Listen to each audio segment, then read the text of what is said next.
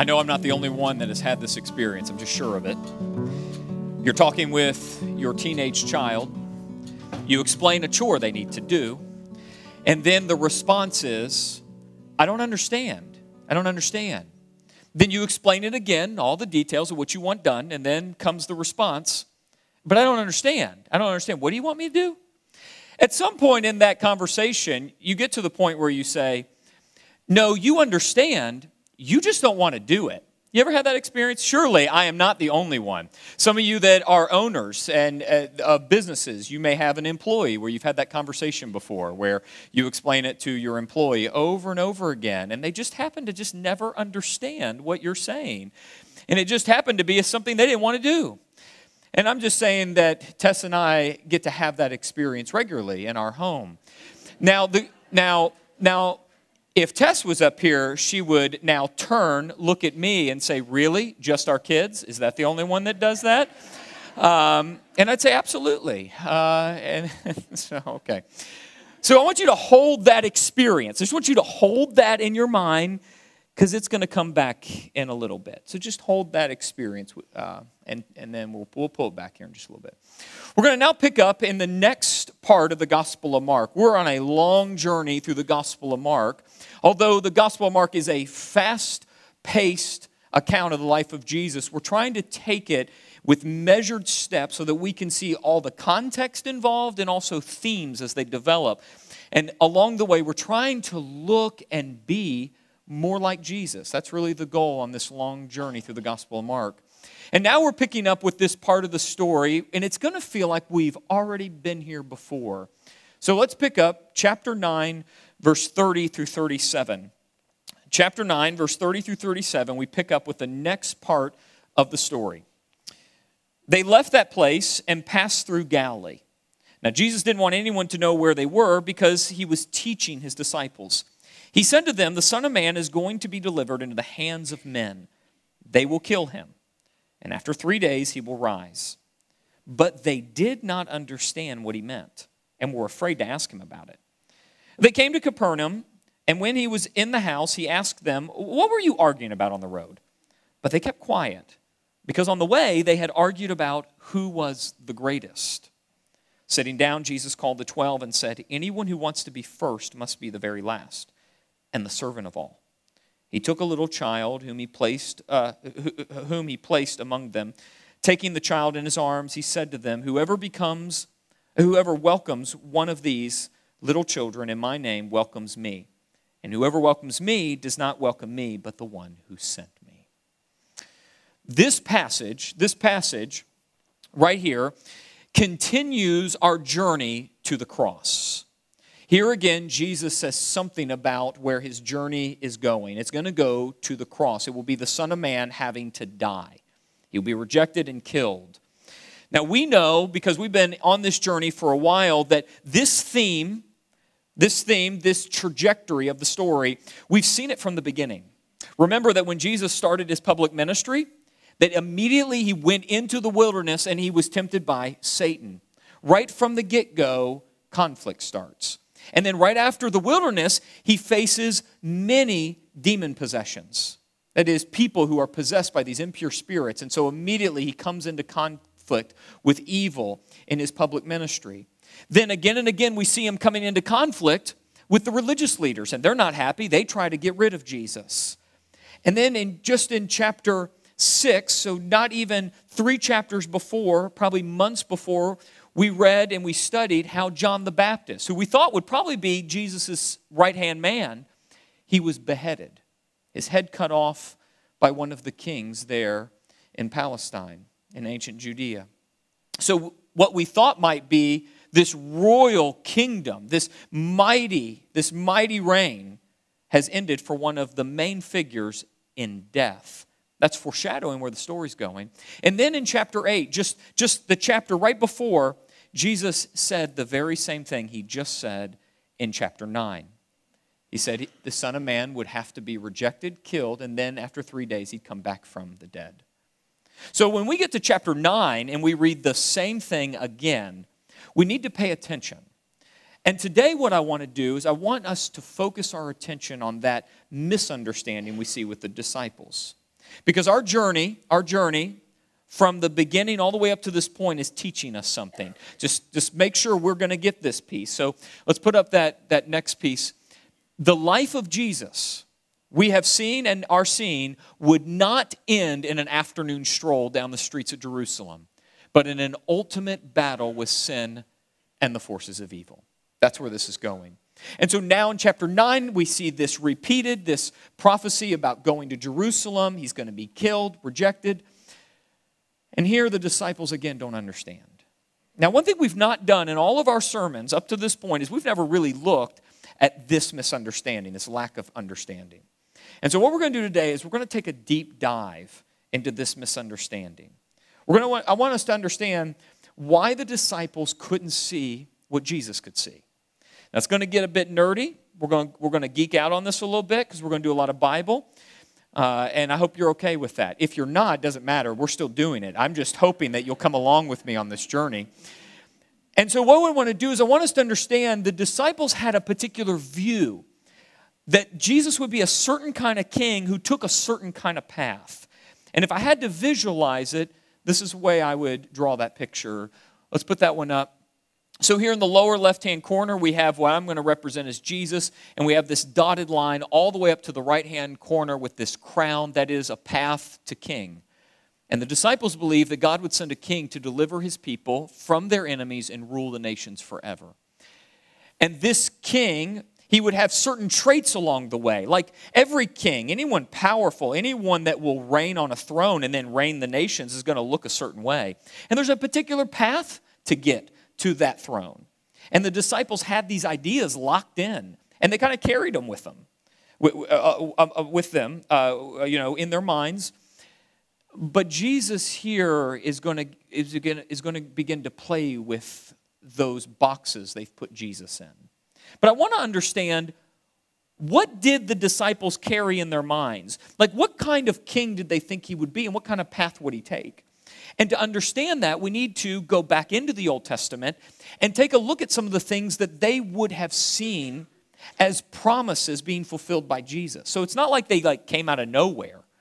There were places in Isaiah where they were picking up these descriptions of the coming king, believing Jesus was going to fulfill them in a particular way along a particular path. So this is where we're going to geek out a little bit on the Bible. We're going to take a journey through the book of Isaiah. We're going to do a survey through those portraits of this king and take a look at this path all the way to the throne and see why the disciples might have believed the way they did. So we want to start Isaiah chapter 9. So come with me. Isaiah chapter 9. We'll pick up verse 6 and 7. For to us a child is born, to us a son is given, and the government will be on his shoulders, and he will be called Wonderful Counselor, Mighty God, Everlasting Father, Prince of Peace. Of the greatness of his government and peace, there will be no end. He will reign on David's throne and over his kingdom, establishing and upholding it with justice and righteousness from that time on and forever. The zeal of the Lord Almighty will accomplish this. Now, when I take a look at both those verses, I see there in those verses a lot of royal language. There's a lot of reigning here. There's a sitting on a throne, okay? There's a government in play. There's a Prince of Peace here. So if we go back to our picture, the disciples have a view that as this coming king makes his march to the throne, this upward path, they know he will be royal. He's going to look like the other kings of the world, but this king will be the King of Kings. But there's no reason to doubt he'll look like other kings. He will be royal. He will be a prince. He will reign on a throne. So this is the path they believe Jesus will take. It will be one defined by royalty. Royalty like the Roman Caesars, but this one will be greater than any other that has ever existed. Okay, let's take a look. So we'll just keep walking through Isaiah. Isaiah 11, we see another promise of this coming king. Isaiah 11, 1 through 5, we're going to take this as an excerpt, okay? A shoot will come up from the stump of Jesse. Jesse is David's dad, King David's dad. So this is someone coming from the family of David, of King David. From his roots, a branch will bear fruit. The Spirit of the Lord will rest on him, the Spirit of wisdom and of understanding. Now he will strike the earth with the rod of his mouth, with the breath of his lips. Look what he's going to do. He's going to slay the wicked. Righteousness will be his belt, faithfulness the sash around his waist. This coming king will come and destroy the wicked. He will be a deliverer. So God's people suffer under the weight of oppression, but don't you worry, there is a coming king who will deliver his people. And so as they understand the path to the throne, this person's going to wield a lot of strength. They're going to have big biceps, big tanks, big guns, and they're going to take care of business. Okay? So let's kind of put that now on our visual. As we make this upward path to the throne, the disciples have this view that not only will he be defined as royal, he will also be a deliverer. So you got to imagine, they think that like Jesus is going to kick out Rome. Like he's going to like whoop up on some foreigners in their land. And this isn't like just with words. Literally, bodies will be laying on the ground. Blood will be spilled because this king will get rid of the enemy. And usually you have to do that by killing a bunch of people. So in their mind, they're ready. They're ready for the coming war. So let's keep going. Isaiah 42, take a look at another one of these promises. Isaiah 42, 1 through 4. Here is my servant. This is the servant that's coming, okay? The king that will come. Here is my servant whom I uphold, my chosen one in whom I delight. I will put my spirit on him, and he will bring justice to the nations. In faithfulness, he will bring forth justice.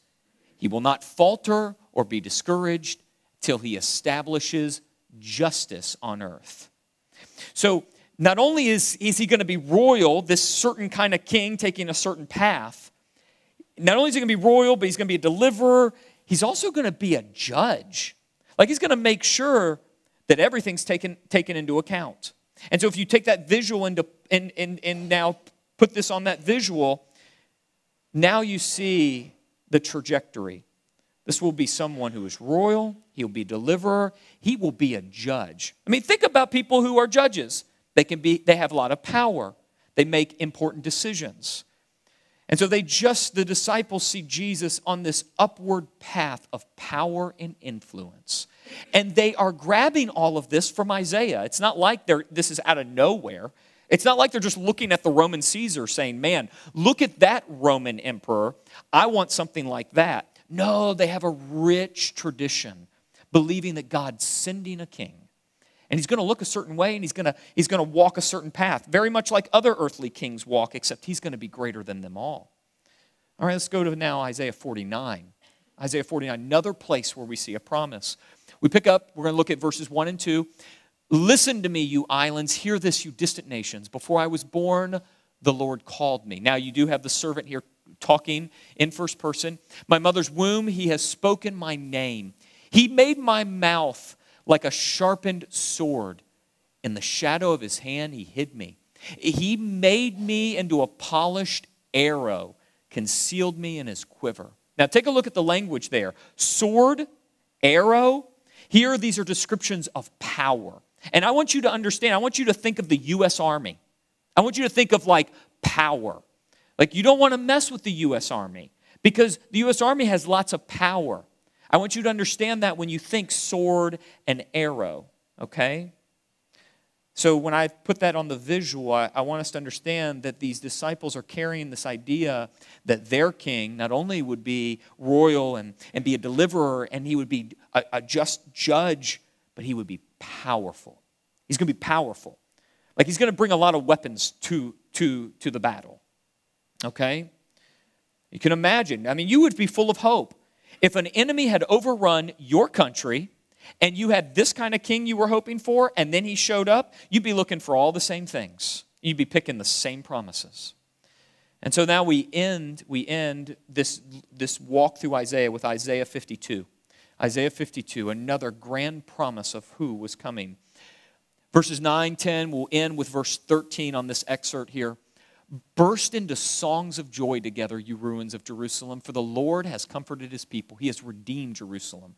The Lord will lay bare his holy arm. This holy arm is a reference to a person coming. So we understand that in context. So the Lord's going to lay bare this coming king. That's his holy arm in the sight of all nations. All the ends of the earth will see the salvation of our God. Then verse 13, see, my servant will act wisely. He will be raised and lifted up and highly exalted. So no one's going to question the power of this coming king. So if we put that on the visual, he will be exalted. He's going to be exalted. Now this right here looks like a list that you could put on top of any earthly king or dictator or leader of great influence across the world. This is the trajectory you take. You are the kind of person who is a great judge. You're going to deliver a particular people.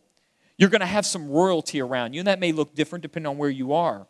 But you're going to be powerful. In the end, you will be exalted. And people will know who you are. And there'll probably be some type of coronation where everyone looks to you. This is just the way the world works. And so the disciples believe this is the trajectory. But they were missing. They were missing a key piece of the path. So if we had to just take this and put a summary around it and move us to how Jesus is thinking, I'd like to say it. Let's say it this way. Let's go to that next slide. The disciples could only see part of the path to the throne. Jesus saw all of it. Now the disciples were seeing key pieces of Isaiah, but there were some pieces they missed, because who would have ever thought these pieces in Isaiah related to the coming king? You know, we just looked at Isaiah 49, and we noted in Isaiah 49 that there we see a powerful king. In that same passage of Scripture in Isaiah 49, there's this piece that the disciples never saw. And many of the Jews, they didn't see it either. Take a look, Isaiah 49. Let's pick up what Jesus saw. Isaiah 49:7. This is what the Lord says. The Redeemer, Holy One of Israel, to him who is despised, abhorred by the nation, to the servant of rulers. Who talks like that? Who talks about their king being despised? Here is a key piece that no one else was seeing. But don't worry, he may be despised, but you see how this verse ends? Kings will see you and stand up. Princes will see and bow down. Because of the Lord who is faithful, the Holy One of Israel, who has chosen you. Here in Isaiah 49:7, in the midst of this passage that's talking about this coming king that we thought was going to be all about power and strength, beating up the enemy, we see that in the middle of this promise, this king would take a downward trajectory, that he would be despised. This next visual is very, very important for us. The disciples saw an upward path of power and strength, royalty. That's the way all of us might think.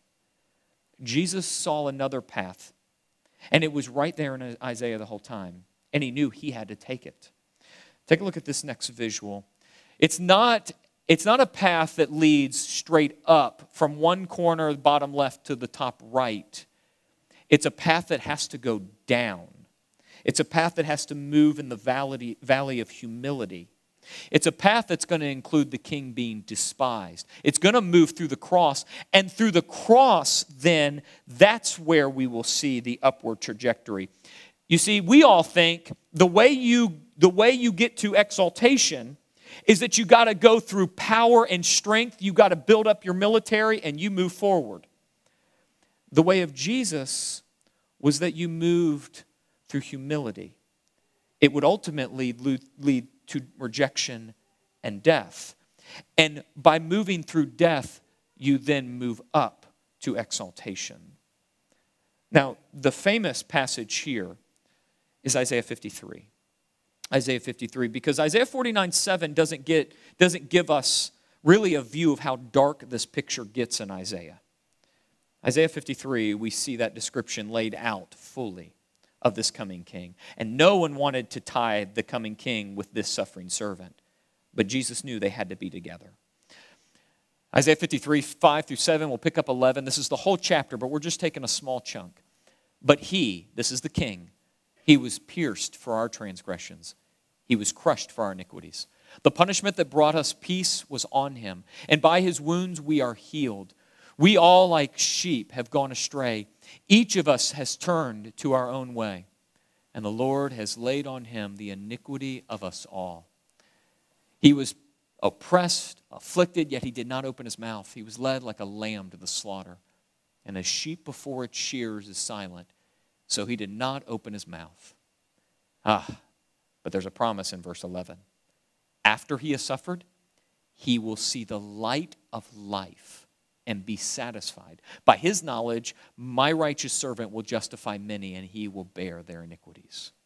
Verse 11 is the promise that the suffering doesn't end in death. It ends in life. And so the promise here is right there, but so many didn't see it. So put that up on the visual now. Do you see that the way to the throne was actually through the way of rejection and death? He would be despised and crushed. That's how he would get to being royal, a deliverer, how he would be powerful, exalted, and be a judge. You see, it reverses the way that we typically think. It literally takes the way of the world and flips it upside down. And so let's just take that into a summary statement that we can condense everything we've just done into this statement. Jesus always knew that the path to his coronation and victory over evil would go through a Roman cross, not through a big military. That's a different kind of story. There in Isaiah the whole time, but really hard for the disciples to see. Now, I want us to get a full picture of this, so I want to put up a quote from one scholar that says concisely what's going on here, so that we can understand why it had to be a path into humility and up to exaltation, not one straight from birth to exaltation with no suffering. Take a look at what one scholar says here.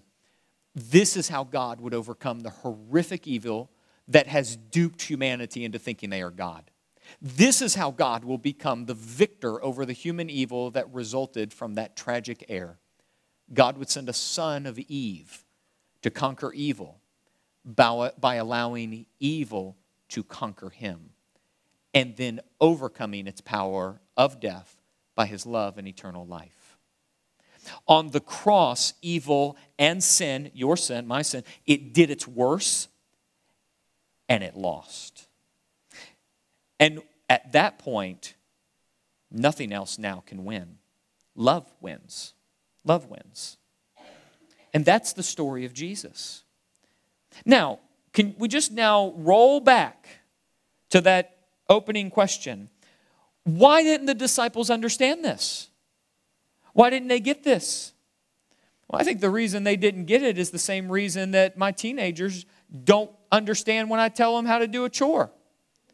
Because they don't want to. Can we just put that graphic back up for a second? Can we put that graphic back up? There it is. This is a new one. But do you see here? The disciples thought that the way to life was trying to be the greatest. But Jesus then comes back around and says, no, you don't get it. If you want to get to great, if you want to get to true life, anyone who wants to be first must be the very last and the servant of all. Now, if we're honest, who wants to do that? Who wants to go the path of humility? I don't want to take the valley road. I want to take the road that goes straight from me to greatness. That's what I want. And I'll argue with anyone along the way that I am the greatest, that kind of thing. That feels a lot better. Because when you do that, you can get your gossip in play. You can make sure to put down the right, certain number of people in your conversations. You can make sure to do some manipulation, maybe sell yourself this way. The way to greatness feels really good along the way. That's what we want to take. And the disciples could not understand the way of Jesus because they were too busy talking about who was the greatest. And we must notice how Mark puts those two in back to back as a foil to one another.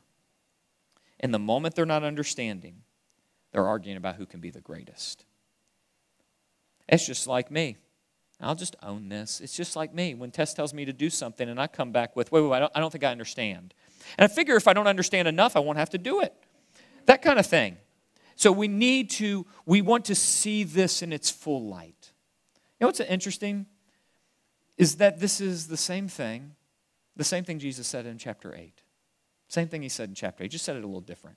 But I think we would do well to remember what Jesus said because he had something to say about the way to life, this way of life. I mean, he said this same thing with this same visual. He did it in chapter 8.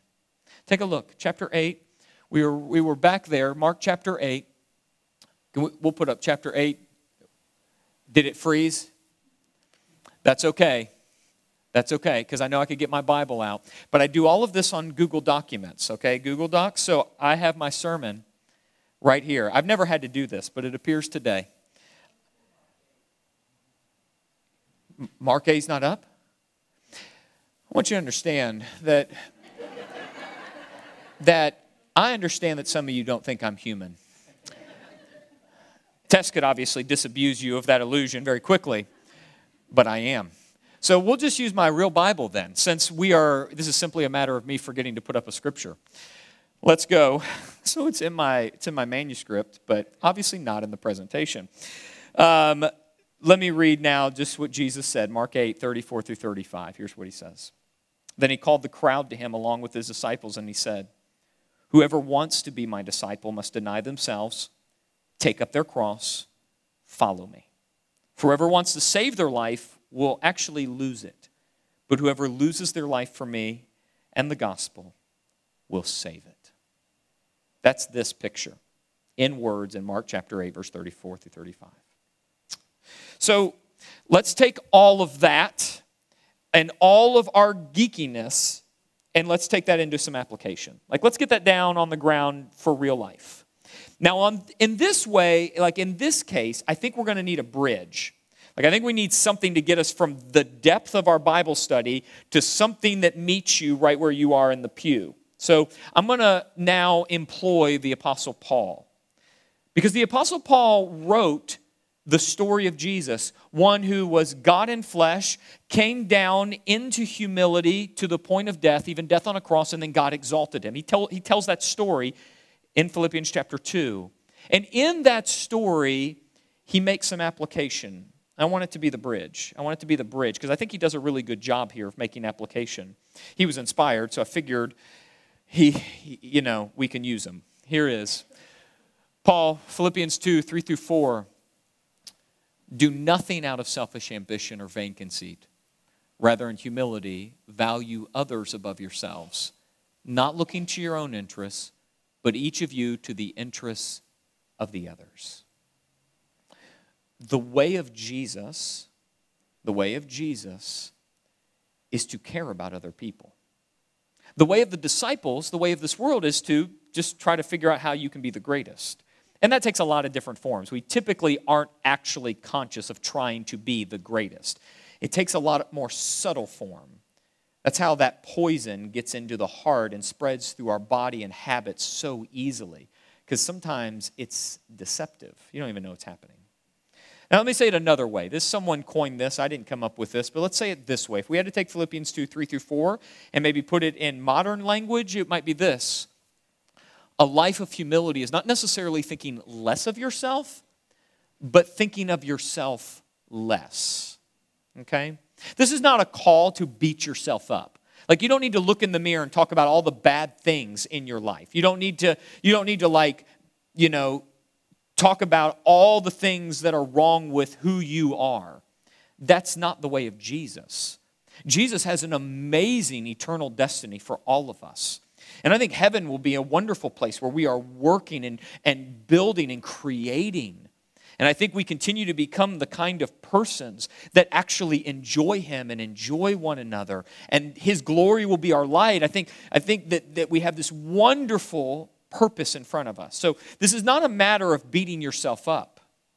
But it is a matter of maybe thinking about yourself less. So here's one test. Here's one test you might you might throw on top of your life. When you wake up in the morning, are you thinking about what you have to do that day? Like, are you fundamentally thinking about you? Now, this one gets under my skin because when I wake up every day, I already know what I want to do, need to do, and I'm thinking about me. Even when I'm changing a diaper, because my 1-year-old has woke me up earlier than I wanted to be up, I'm still thinking about me. And I don't know, maybe you can relate to that. Think of all the other ways we might think about just me.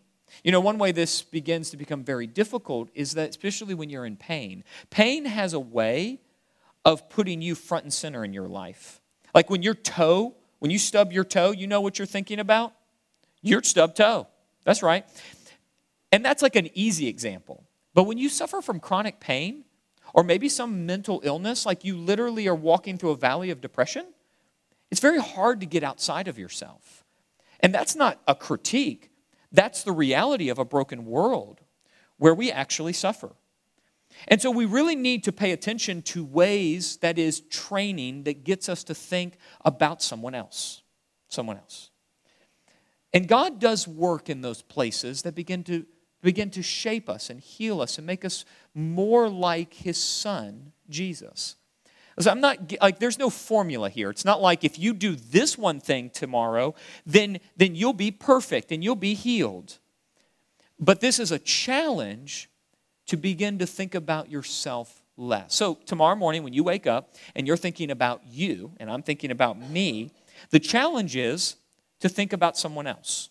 And I don't even mean you do anything with it. Like, it would be a great practice, great training for me to wake up and think about Tess. Like, I wonder how Tess is feeling today, rather than I'm on to the races on what I want to do. And, you know, maybe you put something on your phone that will like ding and remind you, think about someone else besides yourself. Like, maybe that's your alarm. You know, you can put like a message on your alarm. Like, maybe that's what you do. You're like, right, think about someone else besides yourself. That may be a great thing you do, and you have it go off once a day, twice a day. I don't know. I'm just trying to think off the cuff here of things that you could do, you and I can do, to think about ourselves less. But let me give you a next step that I think we can all do that might actually get to the heart of how we take this application into this week. Here's the next step. It's a short one, but a difficult one. Be inconvenienced and help someone. Now, that be inconvenienced is really important because, let's be honest, you and I, usually don't have any problem helping someone. Like, I will help lots of you. I just make sure that it fits my schedule, right? I just make sure I do it in a way that feels comfortable. Like, I'll help any of you. Just give me a heads up and like let me plan for it, and I'll make sure to help you, right? And I'll make sure to do it just enough to where I'm not uncomfortable. But that's not what Jesus is driving for here, is it? Jesus is driving us to a point where we get uncomfortable. So figure out ways you can help people that will inconvenience you. And in the inconvenience is where you and I will find that training to be like Jesus. It's where we will train to walk into a valley of humility rather than trying to be the greatest person in the world.